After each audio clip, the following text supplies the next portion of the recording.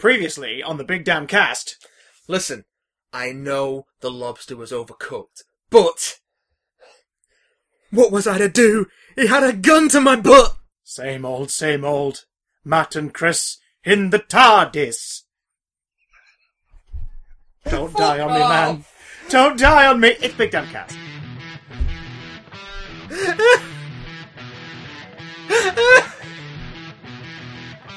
Why would you just bring that on me? Hey, everybody. Oh, no. Hey, everyone. Welcome to part deuce of our pre-recorded holiday telethon spectacular. Gonna drop a deuce. Drop it right on the table in front of you. A deuce. Something beginning with C. DC. If you listened to Big Damn Cast last week, you'll know that we're not here. Except we are, but we're not here. You were never really here. Never really. I was always an idea. There was an idea to bring a group of two people together to face the villain that none of them could face alone. What was that villain? Boredom. Yeah.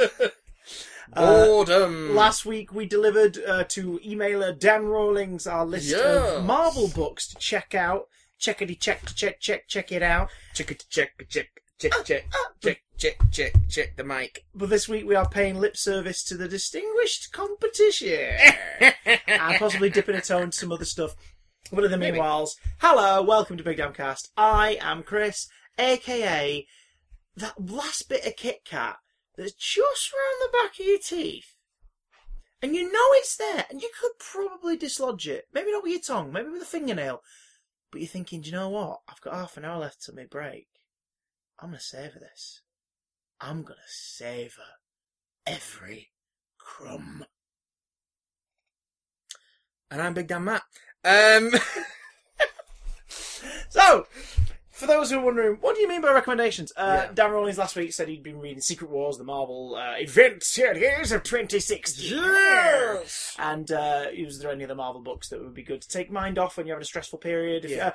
Hey, Dan of the past, if you've had any exams since your email, hope they went well, son. Yeah. If they didn't, blame us from the past. Blame us! But not us from the present. We have nothing to do with it. I have plenty of self-loathing. I can bear some of yours as well. So we dished out some Thor, some X-Men, some Jessica Jones stuff that we all recommended you check out. But at the same time, we are equal opportunities sad acts. Yes. And also, because we're going to preempt the tweets of hatred from a bunch of people who didn't pay attention to last week's podcast beyond the title. If they didn't pay attention, how will they know?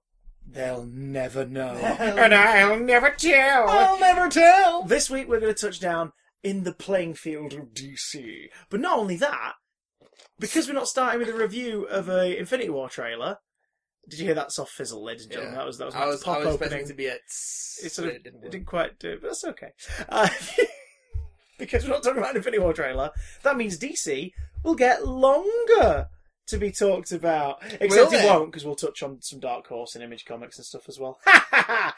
Neutral. I can tell you now, before we even move on to Image, don't read Spawn. You think you want to read Spawn? I thought I wanted to read Spawn, and I read the first Origins collection, which collects the first 6 issues. But don't read Spawn. Oh, it's so bad. Did you feel like you've been violated? Oh! Like a clownman. Oh! Yes. So, where do you want to kick off in the world of DC for recommends?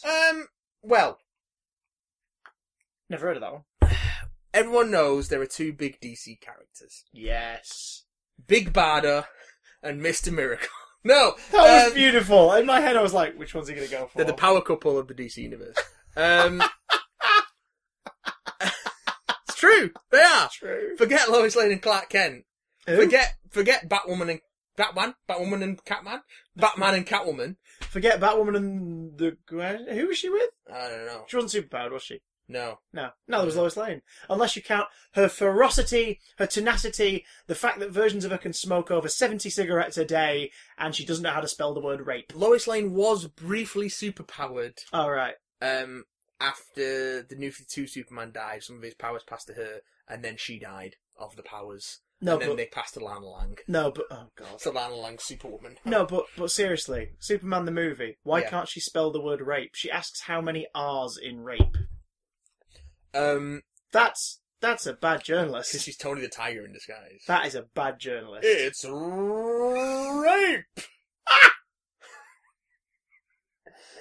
Oh, that's it for this week, everybody. Thanks for listening to Big Damn That Cast. was awful. I'm so sorry. I'm I'm so sorry. I know it's wonderful. It's not it's not the worst joke that's been made in the last few weeks. Go back 2 episodes to find that one. DC has 2 big tentpole characters. Yes. Arguably 3 because they got the Trinity. But I haven't got much to say about Wonder Woman because she is an iconic character and she is a very important cultural touchstone. But I personally have not really read much of her solo stuff, and I'm not aware of any of her sort of stories which are regarded as definitive runs, definitive story arcs. Like I hear great things about her post-crisis George Perez. That's the stuff that I've been told to check out if I want to see more Wonder Woman. That's one of the first covers, like a bunch of it's like worms or something. Yeah, it's all green and she's fighting caught them in off. vines. Yeah. Yeah. By the way, we're going to be using the term post-crisis quite a lot in this. What we mean is... You will. I'll be taking a shot every time you say it. Crisis on Infinite Earths was a 1985 DC Comics crossover, which... Oh, that burns so good. Which essentially reset the continuity into what we now think of as modern DC, or at least until they rebooted the continuity again with the New 52. But yeah, so and then backtrack from that kind of with Rebirth. So most of the good stuff is post-crisis, because that's when DC really kicked into the modern age. But if you do want some good Wonder Woman, I do know where you can read some, albeit not her own book. Where's that? The Wade and Morrison run on JLA. Yes, I was going to talk about JLA. Let's do it. You've preempted me. Let's do it. Let's ruddy well do it. It's a good place to get your dose of the Trinity. It's a good place to get your Batman, Superman, Wonder Woman fix on. Yeah, you can get it in deluxe edition volumes. It's really good. It's got stuff like Tower of Babel in there, and Grant Morrison being really, really weird. It was basically when Grant Morrison took it over, he wanted to bring the team back to the core members. So it was because JLA's been all over the place. The Justice League's been all sorts of different teams, and everyone's been on the Justice League, just like everyone in the Marvel universe, and their mum's been on the Avengers. So he wanted to sort of re-legitimize the team by pairing it back to Superman, Batman, Wonder Woman, Green Lantern, who at the time was Kyle Rayner, The Flash, who at the time was Wally West, Martian Manhunter, and who else? That was everyone. We got Batman, Wonder Woman, Superman, Martian Manhunter, Flash, Kyle Green Lantern, Flash, Martian Manhunter. Yeah, sounds alright. Yeah. They didn't have another woman. Oh, Aquaman. Oh god, yeah. Oh, I don't think he's not on the team. On the team, is he? But he pops up a lot. I think he's on the team. Yeah. I don't. They expand the team again later on with some more esoteric characters. I was going to say I don't know if Aquaman's on the team in the first volume. I think he's sort of taking a distance from him, but I might be. I think he's reluctant, but he is because it's the first volume is the White Martian. Oh invasion. Yeah, okay, yeah. Oh my god, because Aquaman kills one of them by taking all the water out of his body. Something like that. Like he dries the Martian out by sort of absorbing the moisture in the Martian's body. Yeah, because it's weirdly dark. Like Aquaman stood there just going yeah, I'm just doing this right now. I'm taking the moisture out of your brain right now. This JLA series was during a dark time in So Aquaman's what I history. did was I decided to have Aquaman take water out of the alien's brain. It's the hook and that hand thought Aquaman. came to me when I scrunched up some mushroom and put them in my Cocoa Pops in the morning. Grant Morrison, ladies and Grant gentlemen. Morrison's a fucking crazy person. But yeah, results in 90% excellent output. As it goes, as it goes on, you just get really weird, bonkers stuff. There is a story arc about the fifth dimensional imps manifesting in the real world as genies, which also includes the Justice Society. Yes. I'd forgotten about that one. Oh my god, yeah. There is a Starro story that also features Sandman. Yeah. The Neil Gaiman Sandman. Yeah. Because he's taking over America in dreams. What's the Dark Side one? That one's freaking great. Oh yes. Holy snap! It's when there's a couple of Dark Side ones, but the one that sticks in my mind is where the one where like it's the Flash and the future has changed and everything. Like, they go into like an alternate future, and Batman's the only one left, and but being continuously tortured by Desaad. Yeah. And that's the one where it's narrated by Black Racer. Yeah. And it's like, that was like, one wow, issue. This character is naff as sin. The last issue of Black Racer narrates it, but they kind of make it work. I think I remember grabbing that series because I heard about that story in Smodcast, I think. Yeah. And I was like, oh, I'd give that a read. And then I started collecting the trades, and that's in like the third or fourth. And They're I was like, really good. Yeah, that's amazing. That's like if you're more of a Marvel fan because you like the films and everything. If you're enjoying your Thanos Black Order sort of stuff. That's a good story arc because you get to learn about Darkseid, you get to learn about like his hordes and everything, Granny Goodness. Because what happens is with when Grant Morrison starts when he brings it all back to basics and familiar concepts, and then he just introduces more and more weirdness as it goes on to the point where the team expands to include Zoriel, who's an actual angel. You get Plastic Man.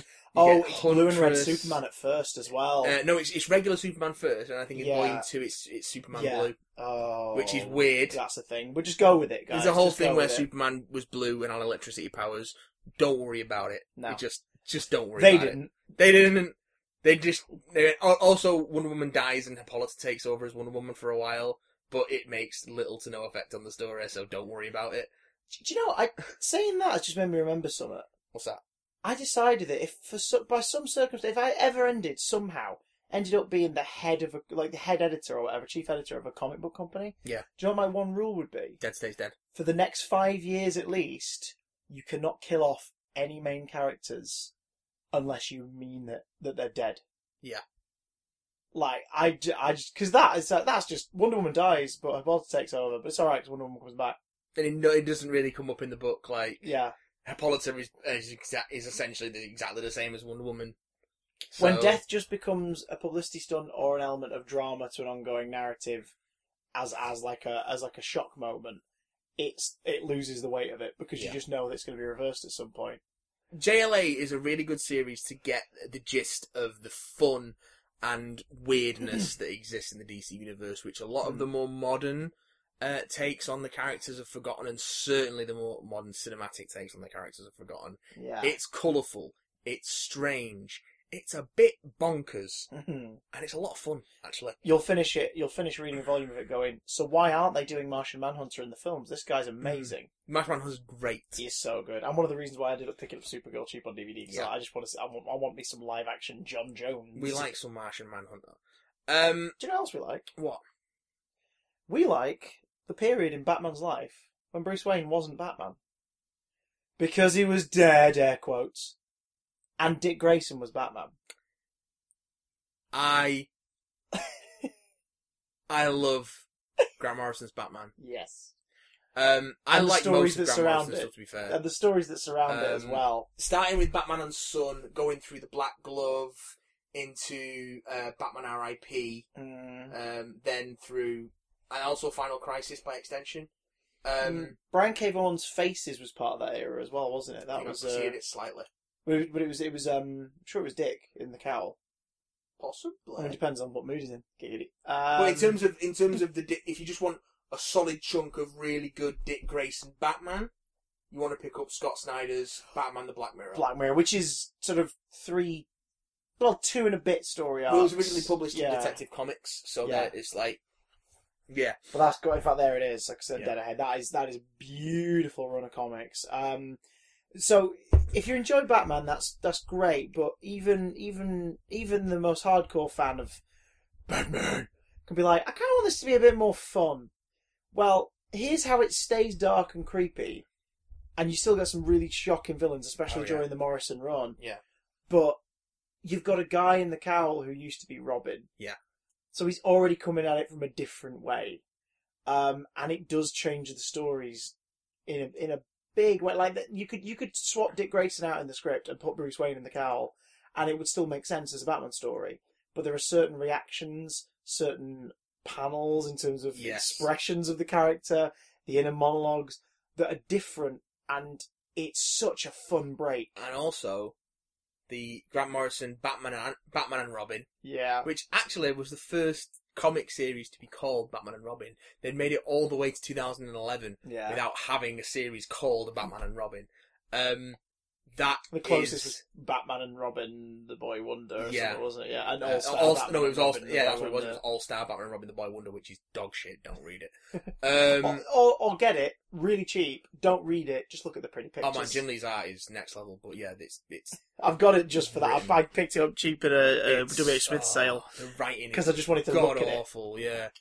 Are you dense? And the And goddamn, the goddamn Batman. Batman. But what you get in Batman and Robin is you get the dynamic of the dynamic duo between Dick Grayson as Batman and Damian Wayne, the boy who will one day be Batman, sort of bouncing off each other. And it is a bit more light-hearted, and it's Frank Quitely does art for at least the first volume, Yeah. and Jesus, he's good. Mm. Oh my God, Frank Quitely is an artist and a half. Frank Quitely's gorgeous. There's a book that I think we'll probably mention under our grand Yes. talk with Frank Quitely Yes. that's stunning. Black Mirror's worth a read because it's creepy. I mean, if you're a fan of classic Batman stuff, there's not a lot of classic Batman things in Black Mirror. No, because it's Dick Grayson Batman. Yeah, it's more about dealing with slightly more, not nuanced or subtle, but certainly quieter threats. Yeah. It's about dealing with psychopaths and crooked auctioneers and people peddling weaponized drug versions of superpowers. And it's just... The Black Mirror is creepy as sin. And also it's got the wonderful sort of flat colour, big shadow, thick line art of Francesco Francavilla, who is just And Jock a chips in wonderful that one as visualist. well. Jock does the covers. Yeah, I think he No, does. I I think think he he does does an a couple of the issues. Yeah, he's an art as well. But yeah, Jock's incredible. Jock recently did another stuff with some more stuff with Scott Snyder on the more recent All-Star Batman.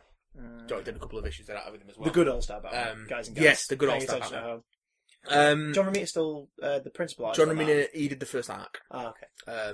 The I always hated the first cover of that arc. I thought it looked really dumb. When we were just standing there holding a weird long batarang. It's like, this is your cover? You find out what that is in the story. Okay. And also... Oh, fair enough. There's a point to that weird actually, batarang. the All-Star Batman, the recent All-Star Batman series is a main story with a backup feature. Yeah. So, the first 6 issues, the backup story goes on for like 8 or 9 issues, but the first arc of the 6 issues is John Romita Jr. drawing, and then there's another arc running as a backup, drawn by Declan Shelby. Oh, okay. Which is very, very nice looking. And then you get Jock and a few other artists chipping in for the next arc, doing because it's a bit more episodic. The next arc and the parts of that. That's worth checking out. The Scott Snyder All-Star Batman. Any Batman by Scott Snyder, actually.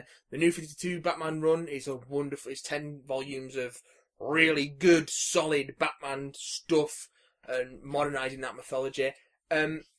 I like the Tom King new stuff. You're not so keen. Yeah, and I am finding that he's a bit of a Marmite Batman writer. Yeah. I don't think anyone's arguing that he's the bad writer. Robin! Bring me the Marmite. Gee Willikers, Batman! Only half of the GCPD picnic's gonna enjoy these! Oh no! But I think as the run's going on, more and more people are going, I don't know if he's the right writer for this character. So your mileage may vary with new Batman, but definitely check out some Grant Morrison Batman, and some of the later Dick Grayson as Batman stuff, like say Black Mirror. That's when Bruce returns, but it's like, I'm setting up Batman International. I don't think he's returned. Oh, he is in Black Mirror, I think so. Yeah, because he's like, you be Batman, I'm setting all this shit up. Yeah, he sets up Batman Inc., which is also integral part of Grant Morrison's run and should be read because you get things like the Batmen of all nations. Yeah, I mean, you'll come out of that going, the fuck did I just read? What the fuck is this? Listen, it gives us Professor Pig and his Dollartrons. Like, it gives us all sorts of weird nonsense. It's a great, I just love the fact, as you said that, I'm looking at the Arkham Knight action figure on my shelf and I'm just like, if anything of the Grant Morrison run, it's like, if you could pick one thing where you're like, I'm so glad it happened because of that, it's Professor Pig. Professor Pig. What a fucked up character. I mean, a lot of A lot of the Grant Morrison, Frank Quitely Batman stuff was just them just brainstorming weird villains that would appear in one panel and that's it. Yeah. Or just in the background. Oh god, the back of some stuff. of those books is full Yeah. of the Yeah, designs. the behind the scenes stuff in the back of the trades has got some really cool stuff in it of that. And but yeah, staying on Grant Morrison and Frank Quitely, let's get to what we alluded to earlier. All-Star Superman. Yeah. Oh, I thought you were going to say Grant Morrison's tax returns for the year 2004. Hey! Frank Quitely did them for him. He's got better handwriting. Hey! You think Grant Morrison could afford a tax, like a tax an accountant to look at his taxes? There's no money in comics, and he spent it all on mind-expanding substances. Yeah, and climbs up to temples. He's oh man, Grant Morrison, what a Got guy! some really sturdy boots. What a and then guy. I got halfway up the mountain and I ate the boots. I can't tell if you're Grant Morrison or Billy Connolly. I walked up the mountain and I grabbed my boots. Anyway, But it also, was funny. All-Star Superman, not to be confused with All-Star Batman and Robin the Boy Wonder. The same idea, because the original idea was that they were going to have an all-star line of sort of out-of-continuity stories. This is around the same time Marvel were doing Ultimate. Like, out-of-continuity DC do this stories, a lot, where they're yeah. either like Elseworlds or event series or out-of-continuity book that has nothing to do with the rest of the books. That could be, like, approachable to new readers as a sort of, this is a definitive story for this character. But Things it's like not things tied like to Batman anyone, Black yeah. and White and stuff, where they just go, this, anyone could pick this up. And All-Star Superman is a 12-issue series that sort of tells the story of the last days of Superman. Not in like this big villain. Like, he finds out that he's basically he's helping this team with an experiment to do with the sun, isn't it? and he basically absorbs too much solar radiation, and he finds out that he's dying. Yeah, it's basically Krypton cancer, essentially, isn't it? It's like, you've not got long. Yeah. We're not sure how long, but it's definitely less than a year, is I think the initial thing, Yeah, isn't something it? like that. So And he spends all this time sort of... Is his initial reaction just like, oh? Because he doesn't really know how to process it. Yeah. It's like, right, okay. But and he's not frightened, he just kind of thinks about it and accepts it, and then sets out to spend the next however long he's got sort of fixing things and making the world, just preparing the world for life after Superman, and sort of fixing some of his regrets and mistakes. And it's just a wonderful, wholesome, fun, inspirational Superman story. He is. There's a great anecdote that Grant Morrison tells about when he was preparing to write this story. Swallows off my tits on ketamine! Hey, no accents. Enough of the accents now. Swallows off my tits. No. Basically, he was like, they were at a convention or something, so there was lots of people in costume, and they're on these, I think they're on these rail tracks or something, like near the convention centre is, and they just see this dude dressed as Superman, just chilling, like super relaxed. Yeah. And it's like not, and then he sees him and he goes, that's how I imagine Superman, not his chest out, bulging and doing things. So he's just not red glaring eyes staring down. No, it is as he is on the cover of the first issue of All-Star Superman. He's just sat down, his knee up to his chest, sort of dead, on a cloud, dead isn't casual it? Yeah. on a cloud, just like being. It's like, yeah, I'm comfy and I'm Superman.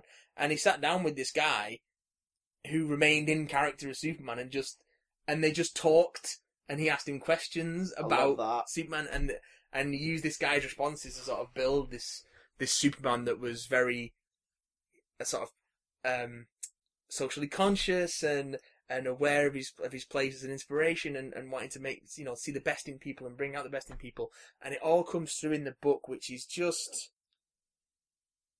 it's lovely.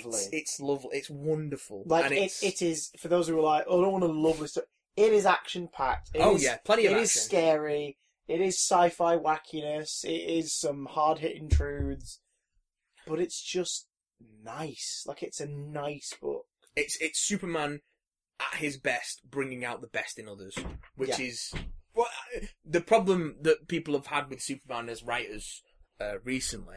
I think people are like, oh, we don't know what to do with him. He's too powerful. It's like, no, Because you're thinking of him in terms of just beating up villains, and that's not what he does. That's I hesitate to quote him slightly, but I do think he's a good authority on it. Max Landis once said about Superman, Yeah. which I think sums him up perfectly. It's like, he's not a god, he's not an alien, he's not a monster, he's not a superhero.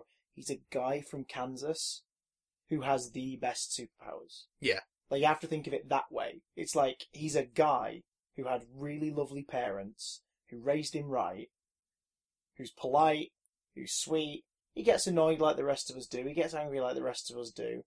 But ultimately, being a nice guy, he'll never let that dictate what he's doing. Yeah. And also, it turns out he can freaking bend metal girders with a thought. Like that's...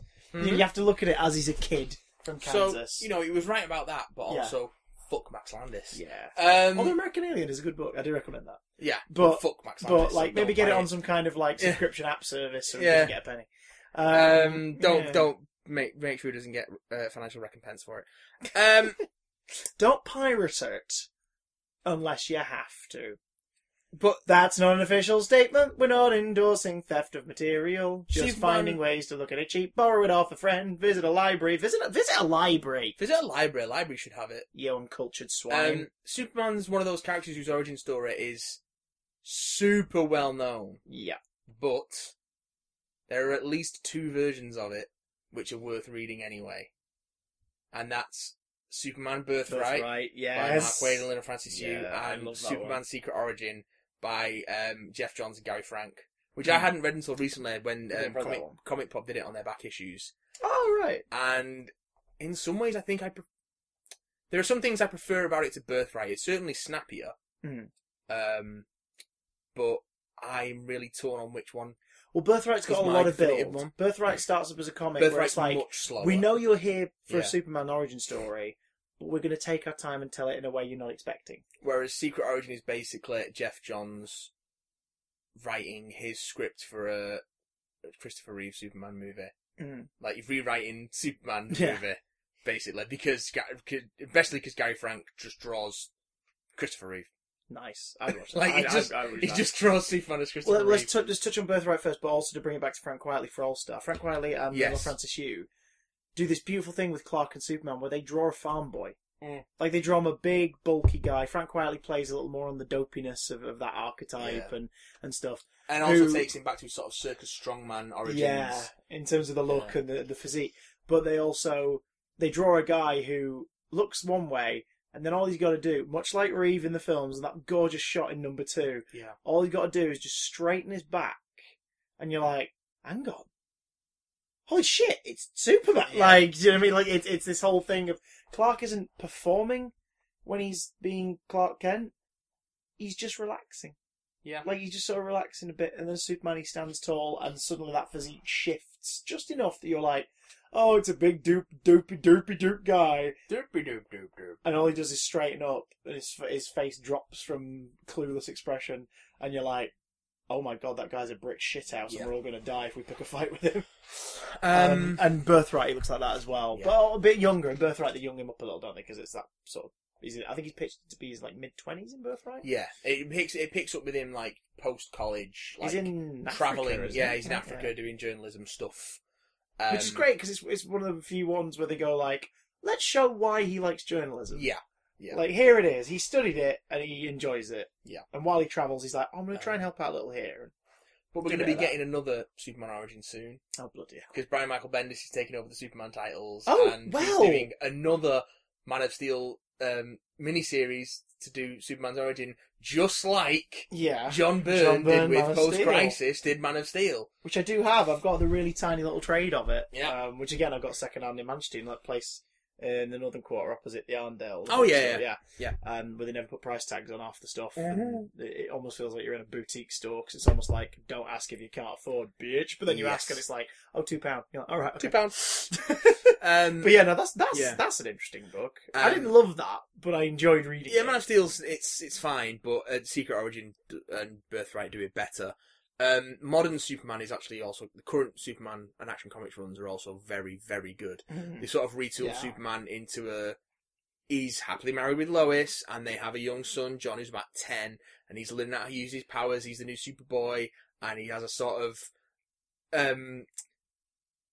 he's close friends with, but also they push each other's buttons with Damian Wayne. Yeah. Like, they're always griping at each other, but they're really good friends, and they're their own little super team with Bruce and Clark sort of looking over him. Yeah. Because they know they can't stop him from being superheroes, so they're just like, oh, we'll just have to keep an eye on you then.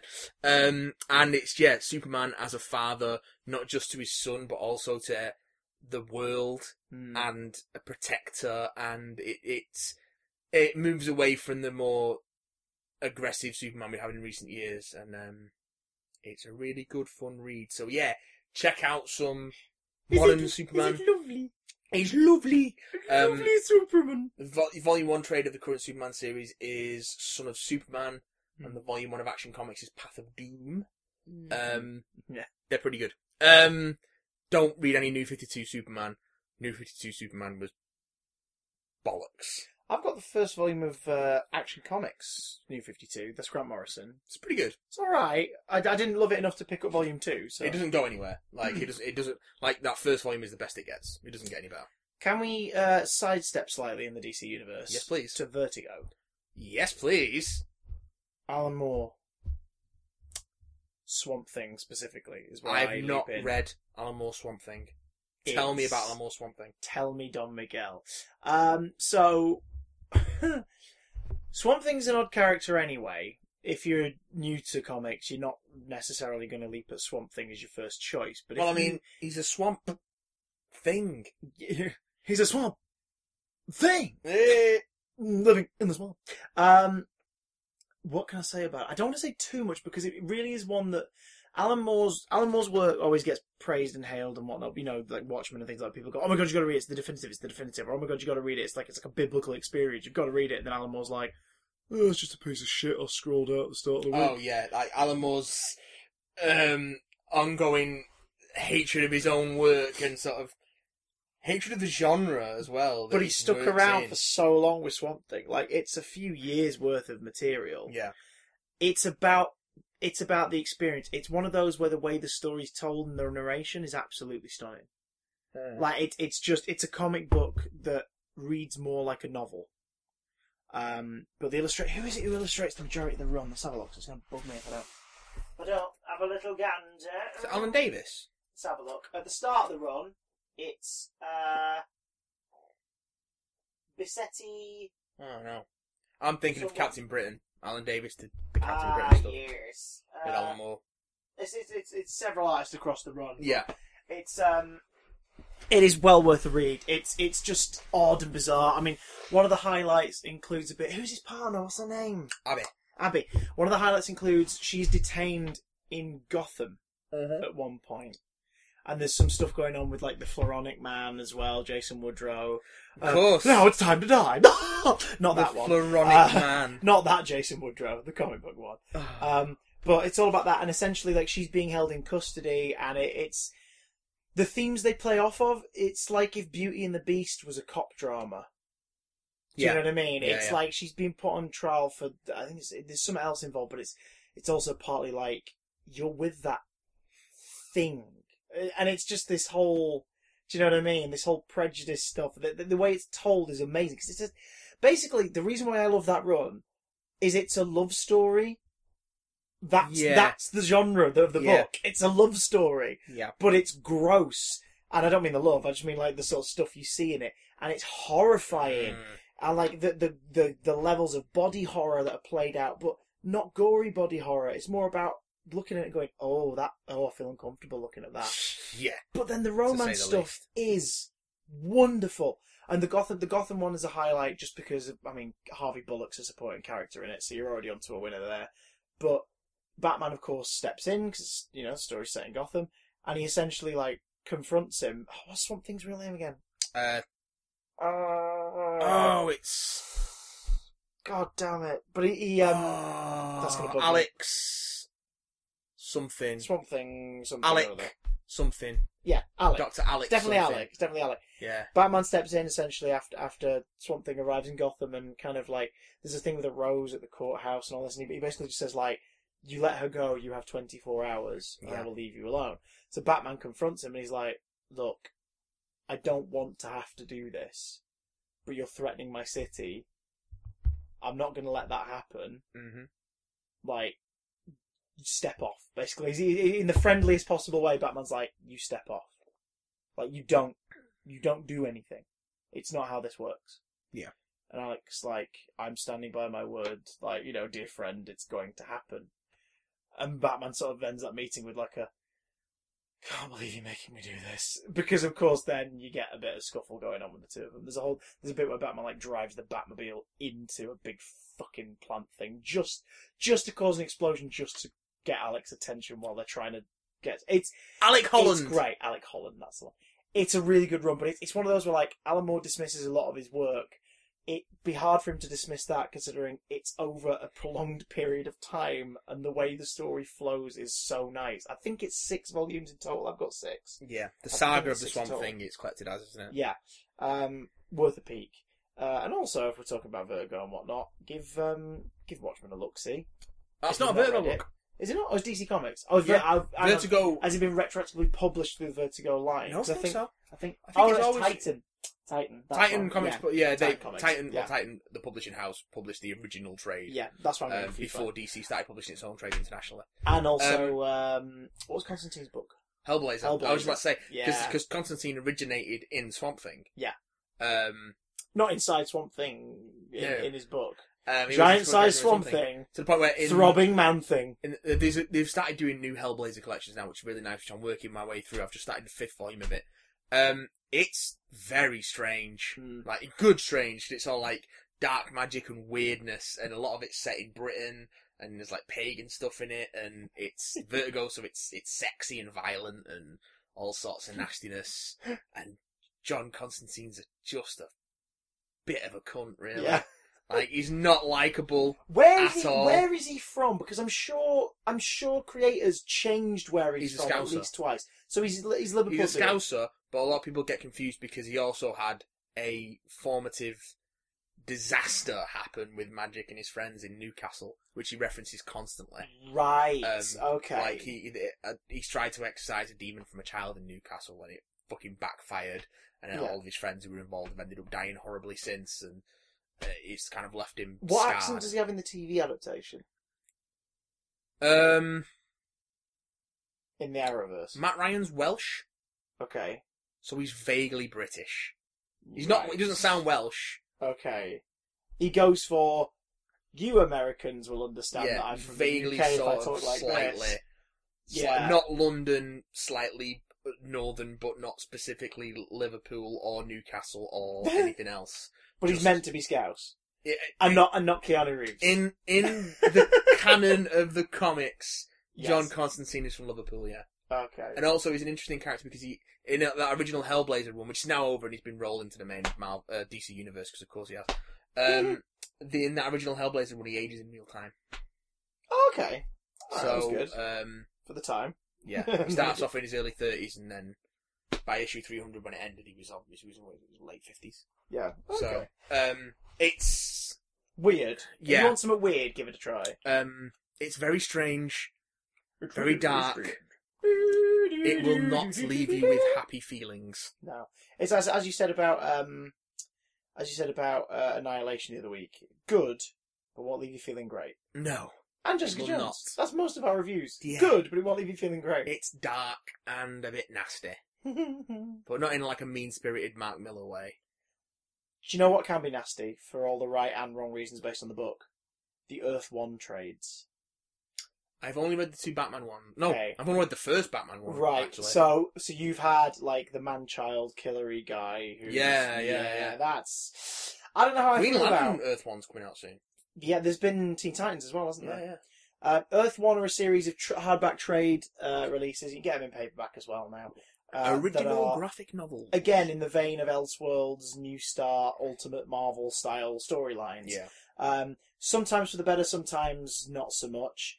I've read 6 of them. I've read Wonder Woman Volume 1. I hear that's not great. Dreadful. It's not good, Grant Morrison. Yeah. It is visually gorgeous. It's Janet Paquette. Yeah, like the art is beautiful, especially Themyscira and the Themyscirans and the Amazons. Like they find a way to, because obviously Grant Morrison dwells on what's the name? What was the creator of Wonder Woman? Doctor William Walter Marston. William something Marston. Kinky Doctor Man who came up with Wonder Woman. Was it William Walter? No, it wasn't William Walter Marston. Dr. Marston. William Moulton Marston. Yeah. Molten Man. Yeah. The Molten Man. The Molten Man created Wonder Woman. He's just that. Mark Allen, the Molten Man. Professor Marston and the Wonder Women Yes. came out recently, which is like the biopic of him. Yeah. Yeah. That guy was into some stuff. Which, fair enough, because it was the way it was being told and who it was being told for and kind of secretly about. Like, it was very empowering and reassuring about sexuality. This is a man who is in an open relationship with two women who were also kind of in a relationship within each other, and they were all into bondage. Yeah. Polyamory, essentially. Polyamorous. In bondage the 30s. In the 30s. So Wonder Woman was frowned upon, to say the least. Wonder Woman comes from a very kind of, there is kink and bondage and grace and elegance and beauty and sexuality is a big part of that. As much as it origins. could be in the 1930s for a mainstream comic, I say mainstream, for a book ostensibly aimed at children. So Grant Morrison, in his stage directions of his script and everything for Wonder Woman Earth 1, draws on that to a degree, and for the most part it isn't offensive. Like, it feels like the world kind of revels in its own grace and beauty and sexuality. Like, the Themyscirans, they're not like, it's not just panels of them all getting off with each other, but there is implications of course, romances between Themyscirans happening here, because they're all women, yeah. But the way they're drawn certainly is there to make you go, oh my god, everybody's gorgeous. The problem is in the story, I remember him pitching it on an episode of Fat Man and Batman years ago, where he said to Kevin Smith he was working on it. He said the pitch behind it was the idea that Steve Trevor arrives on Themyscira, and before he can get back to, I believe it's modern day, if I remember correctly. Yeah, it is modern day. Before he can get They're back, all sort of modern day. they put him on trial to basically defend all of mankind, specifically men. And that idea alone, you're like, that could be either absolutely brilliant or dog shit. It's dog shit. It turns out dog shit in the book. But it's good-looking dog shit as far as the book goes. Batman Earth 1, I have a love-hate relationship. I've read the 2 volumes. They're sort of... It's almost like it's too grim and gritty for its own good in terms of what I would like from them.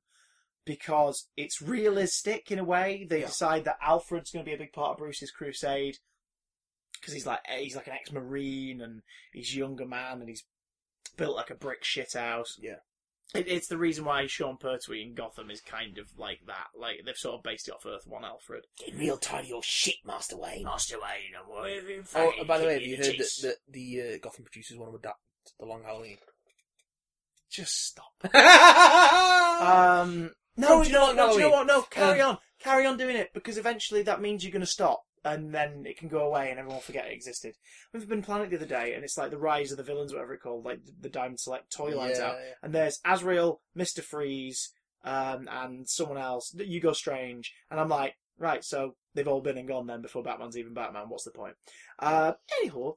Batman Earth 1's interesting. Some stuff really works, some stuff doesn't. Batman is incompetent in Batman Earth 1. Yes. He's incompetent. His combat and strategy is something he's developing and is doing better at. He's definitely got some of the Mystique and the Ninja stuff is there, but so many scenes in the book involve him like just sort of being there and leaving the scene, not clumsily, but in a way where Gordon's sort of commenting on like, you can get out that way. And it's done in a way that it's saying to the reader, hey, this Batman's not quite there yet. But I'm like, hey, this Batman's a dumbass. Batman. Yeah, I wouldn't be surprised. I don't think he does like Batman very much. There are some good ideas in there, though. Gary Frank draws a hell of a book. Yeah, it looks beautiful. But if you're going to check out Earth 1, Superman, motherfucker, Superman, from your boy, JMS. 3 volumes. Superman! This is the Superman film series I wish we had. Yeah. Superman Earth 1 by J. Michael Straczynski, and I think it's a different illustrator on each one. Who's on the first one? It's Shane Davis does the first 2, and then there's 3 different artists work on the 3rd volume. Ardian CF, and who else? Says Clarado? I'm not sure. But it's it's gorgeous. It's the Superman movies I wish we had. Yeah. It is the story of like early 20-something Clark Kent moves to Metropolis to start his journalism job, and he's also like, I want to get this superhero thing that I'm kind of working my way up to doing. Like, I can't wait to try it out. And he doesn't quite get the job you're all expecting him to get, because of course he wouldn't get it right away. And he's having to like room share with a flatmate who he's absolutely smitten with because she's awesome as a best mate. She starts to feel a different way about him, so you get to play on different relationships with a new character who's our POV character for the second volume. Yeah. You get nice new takes on not Zod directly, but that kind of idea. Yeah. Parasite, I think, is in the second or first volume. Parasite, love Parasite in Superman Origin Stories. He pops up in Secret Origin as well. Yeah, like there's ways to work with that and make it, because it's the ultimate sort of like final test for the beginning of a hero story. Superman. Oh, there you go. He's a good one. Parasite Parasite. works. He's good. But JMS's Superman Earth 1 is brilliant, and because it's only the 3 volumes, I think there's been word of a 4th at some point. But the way the Earth 1 books work is it's as and when they can do it, they'll make one. Because we're not going to be seeing a Batman Earth 1 anytime soon, because Jeff Johns and Gary Frank are both wrapped up doing Doomsday Clock. Yeah. Now someone else could do it. Like someone else could. I think that would defeat the point of the Earth 1 line, though. But yeah, they're also self-contained, stuck in their own thing. They're not focusing on anything else. I've not read the Teen Titans one. Is there a Batman Earth 1 Volume 3? No, there isn't. Oh, it's Wonder Woman Earth 1 Volume 2 that's about to come out. Oh, yeah. And I have no interest. Green Lantern Earth 1 as well. Green Lantern Earth 1. Is it Hal Jordan? Yes. Should have been Jon Stewart. Throw a curveball. From what I've seen, do an Earth 1 because they've been doing someone else. They've been doing little previews of it in the recent DC books, and it's okay. It's I like, forgot they do that. He's like an experimental astronaut. Oh, okay. So they're changing it from a pilot Yeah. to... Well, he's a pilot, but he's... Yeah. Like, he encounters the ring on some sort of space mission, it looks like. Okay. I'd be down with that. I'd be DTF. We don't want to stick around too long because you've got somewhere to be, sorry. I've got places to go, people to see. Let's touch on a few, like, we might have mentioned these before, but ones we shoot quick out. ones. Mad Love and Other Stories. The Batman animated series comic book compilation is great because you get a bunch of Batman New Adventures comic books based on the animated series style, like visually and script-wise. But you also get, of course, the titular Mad Love, which is great. It's the Harley Quinn story. It's gorgeous. The comic book version is the comic book version is better than the episode, simply on the basis of the visuals. The episode is gorgeously animated, and of course you get the voice acting from Arlene Sorkin, Mark Hamill, Kevin Conroy, but the comic book knows that it's not just kids reading the comic, so it pushes the aged envelope up a little, more, yeah. and in a way that fits that kind of story, because the story of Harley is not for kids. That character can be used in a medium for kids quite easily, but you're telling the origin. This is about an abusive relationship. At this point, mostly psychologically abusive relationship. It does not shy away from how dark and complicated that can be, but at the same time, it is full of all the charm and the style of the animated series, and it's kind of not glorifying, but like celebrating like the gangster 1930s aesthetic of it all, and it's gorgeous and definitely worth a look. If you want to get into Elseworld stuff, which is what if stories that DC do, Kingdom Come, which is about a dark future where it's basically the 90s extreme heroes taken to their furthest conclusion, and Superman and the other classic heroes step in to intervene, and it all goes horribly wrong. I did a big download about it. Have a look at it on our YouTube channel. It's like Marvel's was. We've been talking about Marvel. Alex Ross painting it. It's beautiful. Like, I didn't love Justice, but I love looking at it. Yeah, because Alex Ross's work is just stunning. If you want things in bite-sized chunks, I would highly recommend looking for the trade paperback versions because it'd be cheaper at the end, of the digital first comics from about 6 years ago. Specifically, The Adventures of Superman. Oh yeah, the anthology books. Yeah, and Batman Legends of the Dark Knight. Yeah. They are brilliant. Each story is about 12 to 20 pages long. Yeah. And they're just these gorgeous... Some of them are multi-parters, but they're just these gorgeous short stories with a plethora of different writers and artists working on every single issue. Yeah. And you get a nice mix. I mean, the only downside is, because you get some writers like, oh my god, it's the story I've always wanted to tell, you might end up with the same villains popping up a couple stories in a row. Yes. But the visual difference, like, because of the art style, makes it feel fresh. they're so good. Like, and Adventures of Superman, like Legends of the Dark Knight is great if you want something that's a bit creepy and a bit more crime oriented. Yeah. If you want to see some really interesting takes on minor Batman villains and on stories about how Batman works psychologically. Yeah. And stories about Alfred. If you want something that's more fun and digestible and just like, oh, that was great, Adventures of Superman. As My God, Superman it's great. should be. There's some beautiful artists who work on that. Like, it's like really quirky Pixar style looking character models in some of them. Yeah. It's just lush. If you are after some good space opera sci-fi stuff, then you want to check out Jeff Johns' Green Lantern series. Starts off with Green Lantern Rebirth, which reintroduces Hal Jordan, then goes into an ongoing series, and you also get a Green Lantern Corps spin-off. Very, very good stuff. Leads into the Blackest Night event that shook the DC universe. Very good stuff. Definitely give that a sniff. It grabbed it by the tackle and wriggled it around a bit. Oh yes. And just off the cuff, a few different companies that aren't DC or Marvel. Just a few things you should check out along the way. Saga from Image Comics. Wonderful, bonkers, breathtakingly Brian K. Vaughan, Brian K. Vaughan and Fiona Staples on art. Beautiful artwork and incredible designs. These two races at war, these two planets at war that's consumed their whole galaxy, and two parents from opposing sides just trying to raise their mixed race daughter in peace. It's awesome. Also on the subject of Brian K. Vaughan, you should read Y: The Last Man. In which a plague kills all the men on Earth except one and his pet monkey.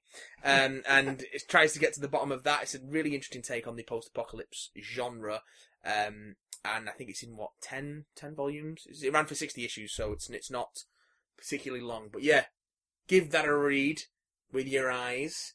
I'm trying to think of other... There's an artist whose name that's absolutely escaped me, an artist and writer, and I want to get it right, so I'm going to search it up in a moment. Yeah. But don't read Spawn, whatever you do. No, don't read Spawn. Don't read Spawn. Don't let the Image comic stuff take you in. If you do want to read some Image comic stuff, there's plenty of good stuff. Give The Walking Dead a go, but it might not be for everyone. I enjoyed the first 14, 15 volumes, and then I kind of stopped reading, so... but it starts off well, that's for sure. But it will not make you feel good. Also, Image, you can go to have a look at Kieran Gillen and Jamie McKelvey's Phonogram, which is about music as magic. It's just very, very good. I don't know what else to say about it. It's difficult to explain the concept without and sell it because I just don't have the words in my face. Also, I've only read a couple of issues of it, but I really liked what I've read of their Wicked and the Divine series, so that might be worth checking out. I'm going to read some more of it at some point in the near future. Anthology books, Twisted Dark. It's basically Twilight Zone in short black and white storylines. That's amazing. And they did a spin-off called Twisted Light, which was quite nice too. The author whose name I'd forgotten, and I was so annoyed, but I've got him. It's Doug Tenapol. He does graphic novels that are just like one-off books. Like that's the book. Yeah. The ones that I highly recommend, again, we'll go into detail about these another time, but the ones that I recommend are Ghostopolis, Monster Zoo, Tommysaurus Rex, and there's another one that is on my tits, and I can't remember which one it is. He also wrote for Adventure Time, so you know what kind of humor you're getting into. Yeah. But his are beautiful. They're just these odd things. So I recommend his stuff. And Scott Pilgrim. Scott Pilgrim versus the World. Yes. Careful, because Scott Pilgrim versus the World is the title of the third volume.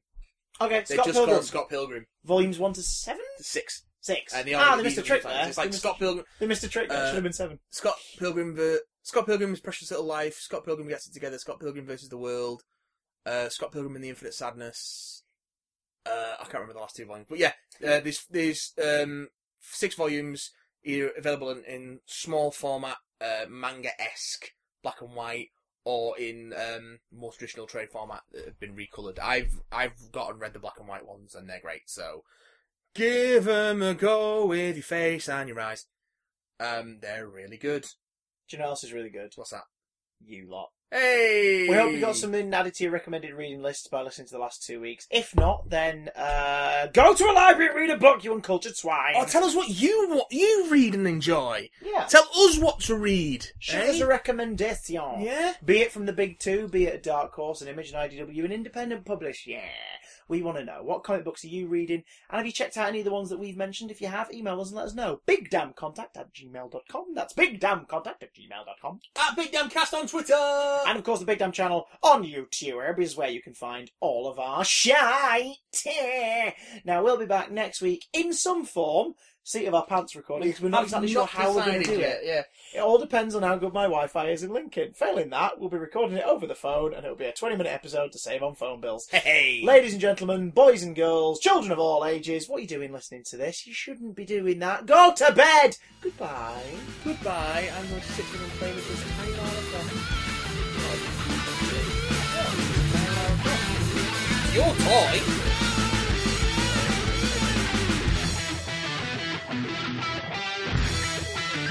Ha ha ha!